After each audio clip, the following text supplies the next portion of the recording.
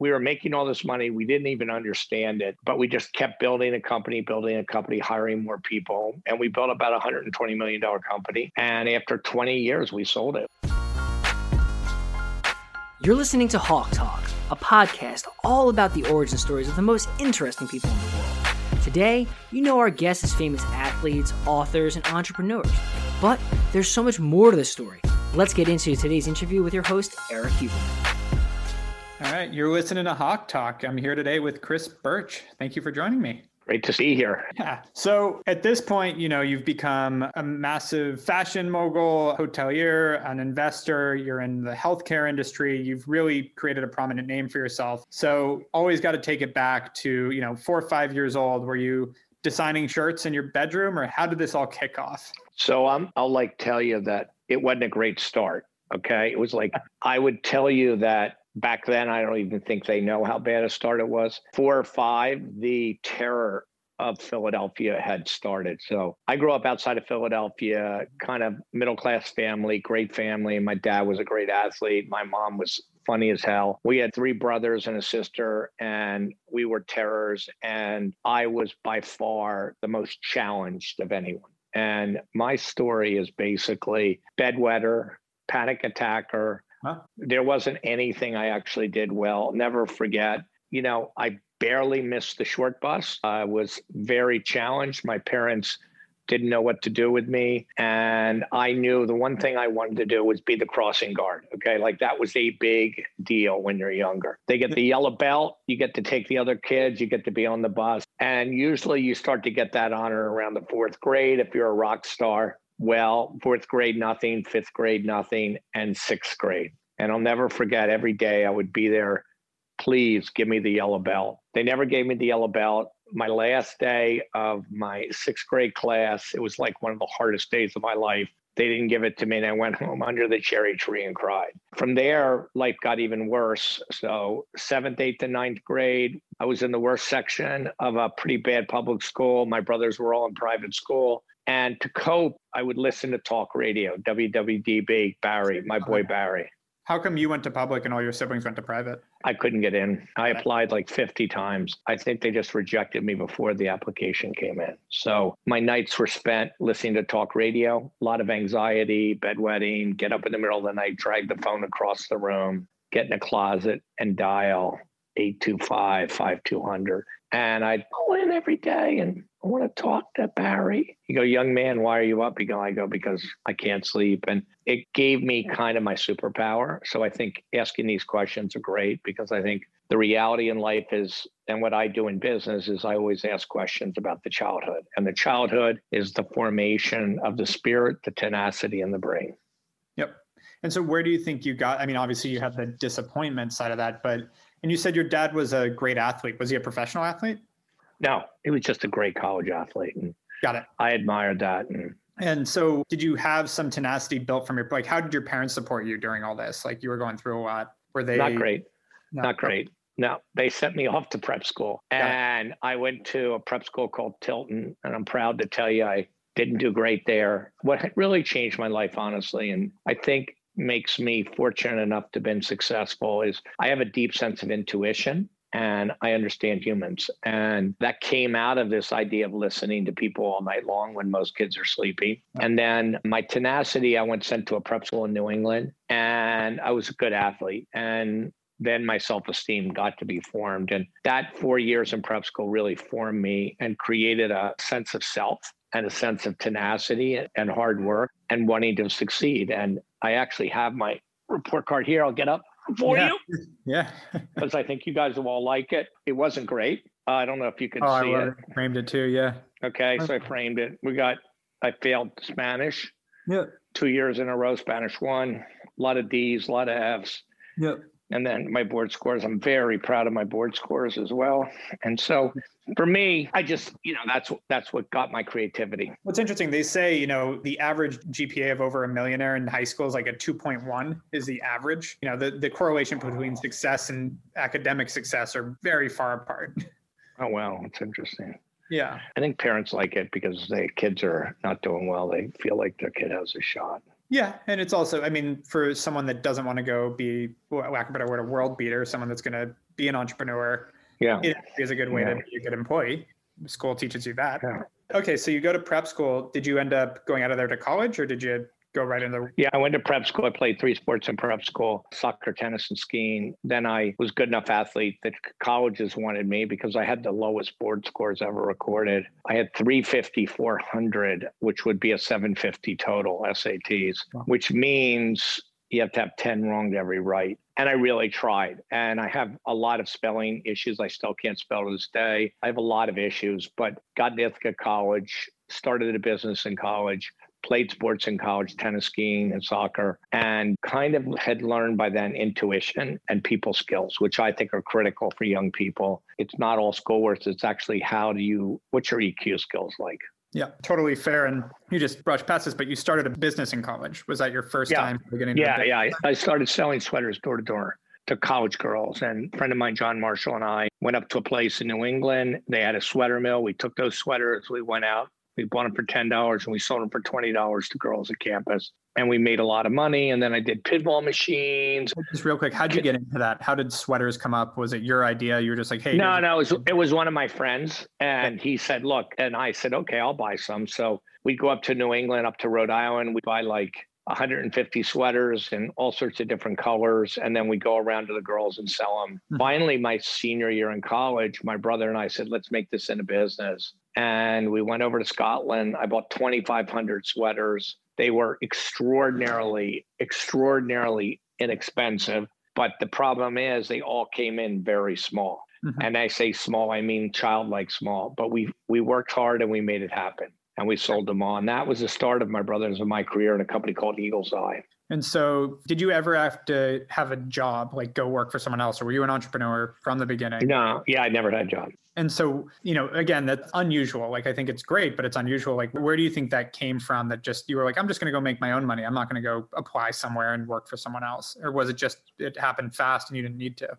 Back then, by the way, you have to understand something. Nobody wanted to start their own company. Nobody. Yeah. So back in the 70s, I can tell you that I was the only person that went on his own. Everyone went out and got a job as a lawyer or went to investment banking or went into sales at Procter & Gamble. My parents told us.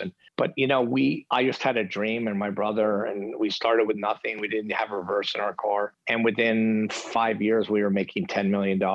And we didn't even know what that meant then. Okay. Just so you know, because, my bros and me, and I know you're friends with a guy I know, Sadik, we spent $250 maximum on our room.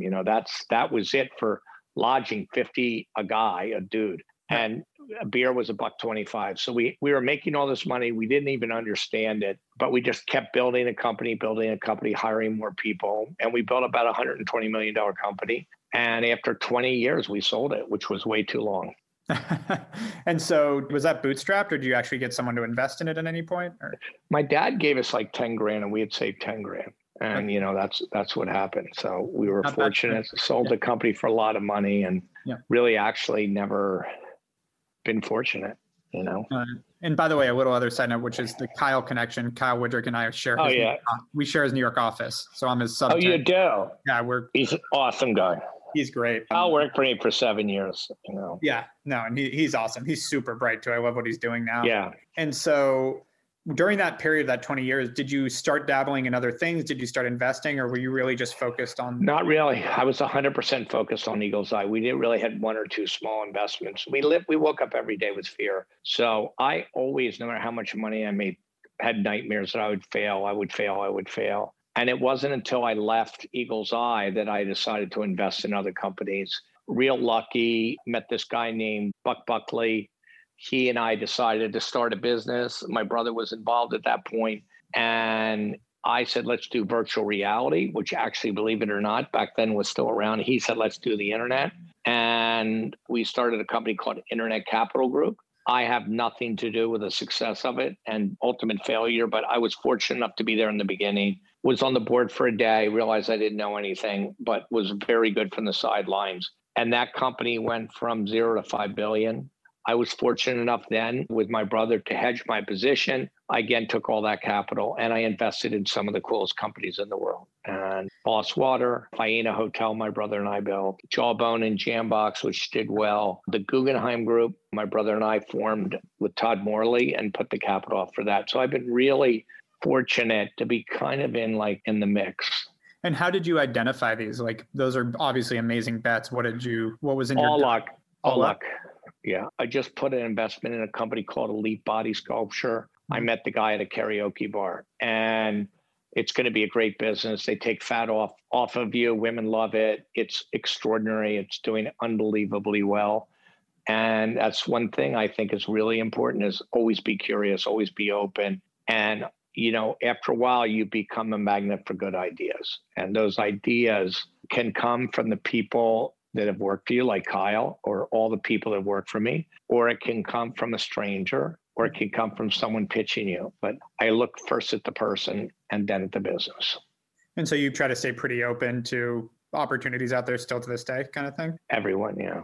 Yeah, that's awesome. And so take me through. So you sold the company, you started progressing. What have been your hits since then? Because how long ago did you Well, I'm really lucky, right? So I've had so many. So I guess one of my biggest hits is Tori, my ex-wife, wanted to start Tory Burch.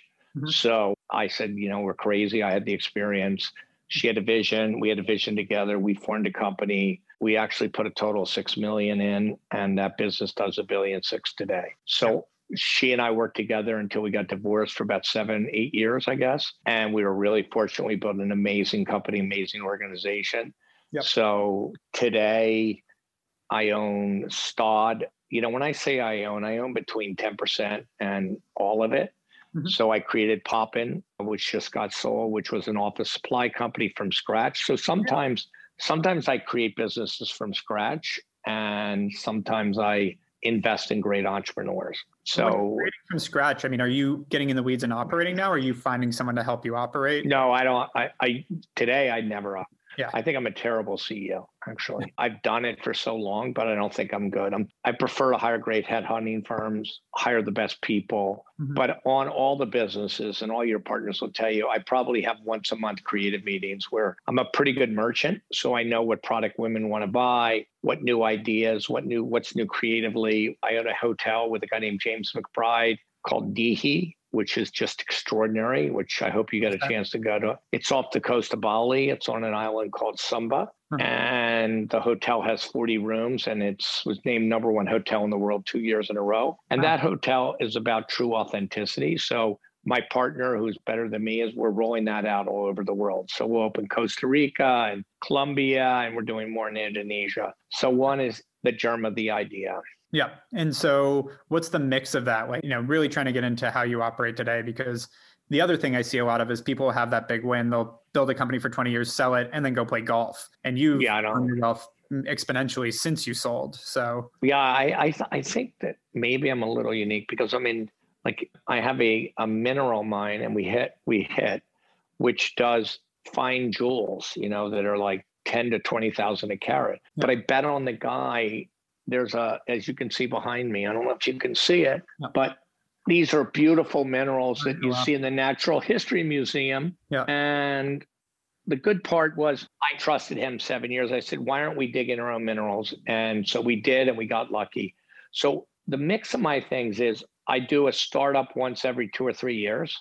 Okay. But 90% of what I do today is I invest in great entrepreneurs, great people, and hopefully my group can add something. So in the case of Kyle, who, as you know, is building an amazing e-commerce and direct-to-consumer with small brands, yep. I may help him with ideas in the candle company. And my role is creative and leadership, and whether it's STOD, which is a women's clothing company a lot of women love, or Solid and Stripe, I'll do merchandising design meetings. But I'm always looking about ways in which I can cross over ideas or concepts. So basically how you can leverage one idea for multiple brands you're involved in.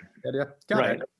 And so what's next for you? Are you just kind of going to continue down this path? Do you have some dream or aspiration of where you want to take this next in terms of your career, what you're doing? Oh, I really, really get joy out of other people's success. And so for me, it's like finding those special humans that do different and special stuff. Yeah. Like Sadek was very helpful to me. When I had this thing called Cocoon, which was prefab houses. I put the money up, I built it, and it did okay. It was just a little too expensive. But then I met somebody, and now it looks like we're going to build 600 apartments up in Boston. And your friend Sadek happened to be brought to me, and he's been instrumental in hopefully that thing taking off. So for me, it's like putting, as I think of my world, I think of like a needle on a thread, and I'm moving from idea to idea. And then how do I get all my team members to help each other and to work in different business? So we have in the mineral business, we'll start to develop jewelry. In the hotel business, my partner is going to open up all the hotels around the world. So I'm done with that. Yep. In fashion, I still love fashion. It's in my blood. So I am really actualized by new ideas, new concepts, using the idea of China sourcing and creative. So that's what I am. No, that's awesome. And so it really is perpetual fun in that sense that you're continuing to just create, and you get things going, kind of hand them off, and you're good enough to advise as well as get things off the ground that you can see a lot of success in focusing on that, is what it sounds like. Yeah, but I make a shit ton of mistakes too. Yeah, which right? Let's be honest. Like I lost an enormous amount of money on a company called Sea Wonder. So you have to actually reflect on that too. And like a lot of young entrepreneurs that are listening, it's like, interesting what they said, that what doesn't kill you makes you stronger. Yeah. So, I think actually I've been through so many ups and downs, whether it's in business or personal life or anything. And I think people should look at it this way. Never forget it. Uh-huh. Feel the pain. Yep. Grow new organs to success. Yeah, I think advice. I think you see people celebrate failure a little too much, and I think you have to learn from it and accept that it was a failure. Like accepting failure is okay. Like keep moving is okay. Like don't get stuck in failure. But I also think celebrating it has always been weird to me. I think. What do you do? Yeah. What other things? What are you interested in? Actually, I run a direct competitor, BV Excel, that I've continued to stick with. So we have about 170 employees, basically outsource CMO and marketing team to companies, along with a venture fund. We invest in a lot of marketing technology, e-commerce technology. Oh, I love that. I need some help. I actually have one that could end up being good or could end up being bad. But, for me, my mind doesn't work that way. And there's good opportunities out there in the B2B area. That's for sure. Right. And you get to hang out with Kyle and everyone else up in that office, right? Yeah. Are you in the office or at home right now, dude? So I'm based in Santa Monica. We have a New York and Boston office too, but cool. I used to be in New York every 6-8 weeks and would hang out with Kyle quite a bit, but haven't been out there since I think February was the last time I was. You married or single? Married. Oh, wow. Do you have kids? No kids yet. Oh, cool. Well, go to Nihi. You'll love it. You and your wife will never. Actually, Kyle went, and Kyle was my favorite because he actually took my house and he celebrated there every night. So Kyle knows how to use his partner's things. So I think the whole key to success is like caring about people, like having some empathy, being driven. And I think young entrepreneurs, all of them have a big problem. I got a beautiful letter, by the way, from Alex, who started Jawbone and Jambox. And when we were going through a financing, I told him, I said, look, you got to remember that whatever you take money in and whatever equity you lose here, this is your first time. It's not going to be important. We kind of got in a riff over it. And I just got a letter 20 years later about how right I was, because he's now on the other side of the street. Yep. And I think a lot of entrepreneurs get caught up in the A round, the B round, the C round, the D round. Yep. They get caught up in the minutia of talking to their friends, and they're as thin as a Lady M cake, because what they're doing is they are listening to all the bullshit, and their knowledge is so fast, but they really need to spend the time that they're talking about being diluted into figuring out ways to be unique and driven within the business. Like in my business, nobody understands sourcing, right? All the people starting apparel companies, I understand e-commerce, I understand vision, I understand taste, but you know what? Get your ass in a factory. So for me, I think that we're losing.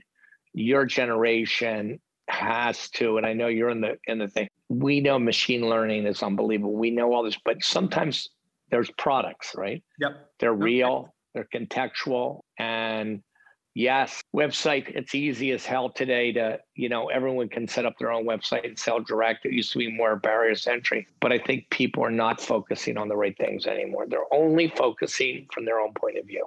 I totally agree. And I get asked all the time. I do a lot of speaking, and it's always, what's the key to marketing success? What do you think is the number one thing in marketing? Is like, have a good product, like something people actually want. Marketing's easy if you have good product or service. Like if you have something people want or need and you know how to make a good product, then marketing comes pretty easily. Yeah. And they don't even think through the framework. Like, right.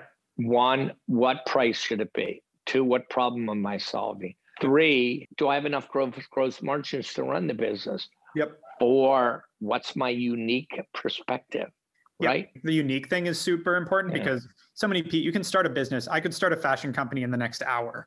It's not going to be any good, but I could go do it. That unique, 100%. What is unique about me? What is unique about this product or brand is so important. People just miss it. They just start a copycat. By the way, they also make another mistake. Go back in history. So in fashion, there's about, I was talking to someone the other day. It was fascinating. And everything is repetitive. It's been repeated. Everything. Like it's a formula, man. It's a formula. It's like, go back to old radio ads and see why they hit. Go back to fashion from the 60s and punch up Twiggy. It's all the same. And it's the same basic things. So if we love hand massages and now we build a tool that can make your legs and your knees feel better by pounding away at you, and you can buy that for $300, don't be because you can sell for $300. There's no correlation, by the way, the product and what it costs to manufacture. There's zero. None. Yeah. People are fucking idiots. I know the founders of Theragun very well. I just got one. Well, you may know it, and I can tell you. You can tell them to me that they're paying 75. I just saw a book. All those guys are paying $100 for the full package. That thing should cost, by the way, I know what it makes because I make the bombs in other guns. It's $17. And you see what happens is every single company I go into and I talk about the cost of goods, they think I'm fibbing. So I'm buying a company called HairMax, which is phenomenal. And I'm partnered with a guy, and we told him that their cost of goods was like 75% too high. But you see, no one believes it. Yeah. So that's number one issue. There's always a better way to make a product. Yeah. And having an obsessive view of that as the founder of a company, I think is the important part. Steve Jobs in a nutshell is an example. Like you kind of have to obsess over making a great product if that's of course what you're trying to create, which is a premium product, or it needs to be cheaper or whatever it is. If you're Zara or H&M, it's how do you make it cheaper too? But you have to obsess over it's even deeper than that. It's gotta be like, how do you figure how to make it cheaper? You're right, unique, but it's also twisted in better. Yeah. So we can, people don't even understand this. There's so many hints in the world, right? Of like ideas. Like I'm looking out my window and the trees are beautiful with the beautiful leaves and the colors. And like, if you're designing, you can use the different colors of the leaves to like do a formation for art, or that art turns into fashion, or that fashion turns into developing a new product that's more whatever. Or if you're looking at beautiful birds, if you look, do it, those birds not only have a voice that sings to you, but those colors have been put to nature to be used in other ways and other things. And I find that entrepreneurs think so linear. They don't think about keeping their mind open. Yeah. And I know you're going to cut this, but most important thing is 99% of people that walk down the street, and I ask them what they were thinking about when they walked in my office, you know what they say? They think about what they have to do today. And they should actually be thinking, what have I seen? What do I feel? And how is that relevant in my life or others? And that is funny. My last question was going to be, what would be one piece of advice you have for people on how to reach success, how to achieve their dreams? Would that be it? Or do you want to leave us with another piece of wisdom? I think there's 3 things. Great. One, you said something really interesting, very good question. Create your dreams. So I had a dream. I used to read Richie Rich comics. And then I thought I wanted to have a big house. The interesting thing is create the dream of where you want to go. And then look as you go on that dream, but you don't need to purchase that dream. So if someday you want your own private jet, you just need to say, I could fly on my own private jet. I don't need to have a private jet. I have the money to be on the jet, but I prefer to fly first class. Yep. So 1, think about the way you think financially in a very interesting way. Number 2 is always ask everyone you ever meet, with what you let in and what made your podcast so unique. I want to hear, I was today with a woman in a building, and I could tell she, whatever I ask about them, really ask about them. And the best way to ask about them is to talk about how they grew up. And that's the best way to actually be intimate with humans. Remember, a 17-year-old boy or girl, whatever they were then is what they are today. Just treat the insecurities of that today. So that's my advice. And I think the other advice is don't judge. Yep. Be open. Your best deals, if you're a deal maker, your best pieces of life will come in at you unexpectedly if you're open. Cynicism is the killer of ambition, as is envy. Love it. Well, Chris, thank you so much for being on Hawk Talk. I really appreciate it. Great name, by the way. Dude, what a name. How did you come up with that? The name of the company is Hawk Media. Oh, it's a great name, dude. Hawk Talk's a great name. Okay, man. Love you, dude. Thanks. And we'll talk soon. Hawk Media is your outsourced CMO and marketing team. We'll dive into your business for free, identify opportunities in your marketing strategy, then get you teamed up with individual experts, all month to month and a la carte. Whether you're looking for a Facebook advertiser, a web designer, or a fractional CMO, we can help you drive growth for your business. We've successfully grown over 2,500 brands, and we're here to help you too. No matter your goal, we've got you covered. To learn more, visit hawkmedia.com. That's Hawk with an E, media.com. You've been listening to Hawk Talk. To ensure you never miss an episode, subscribe to the show in your favorite podcast player. If you're listening in Apple Podcasts, we'd love for you to give us a quick rating for the show. Just tap the number of stars you think this podcast deserves. Thank you so much for listening. Until next time.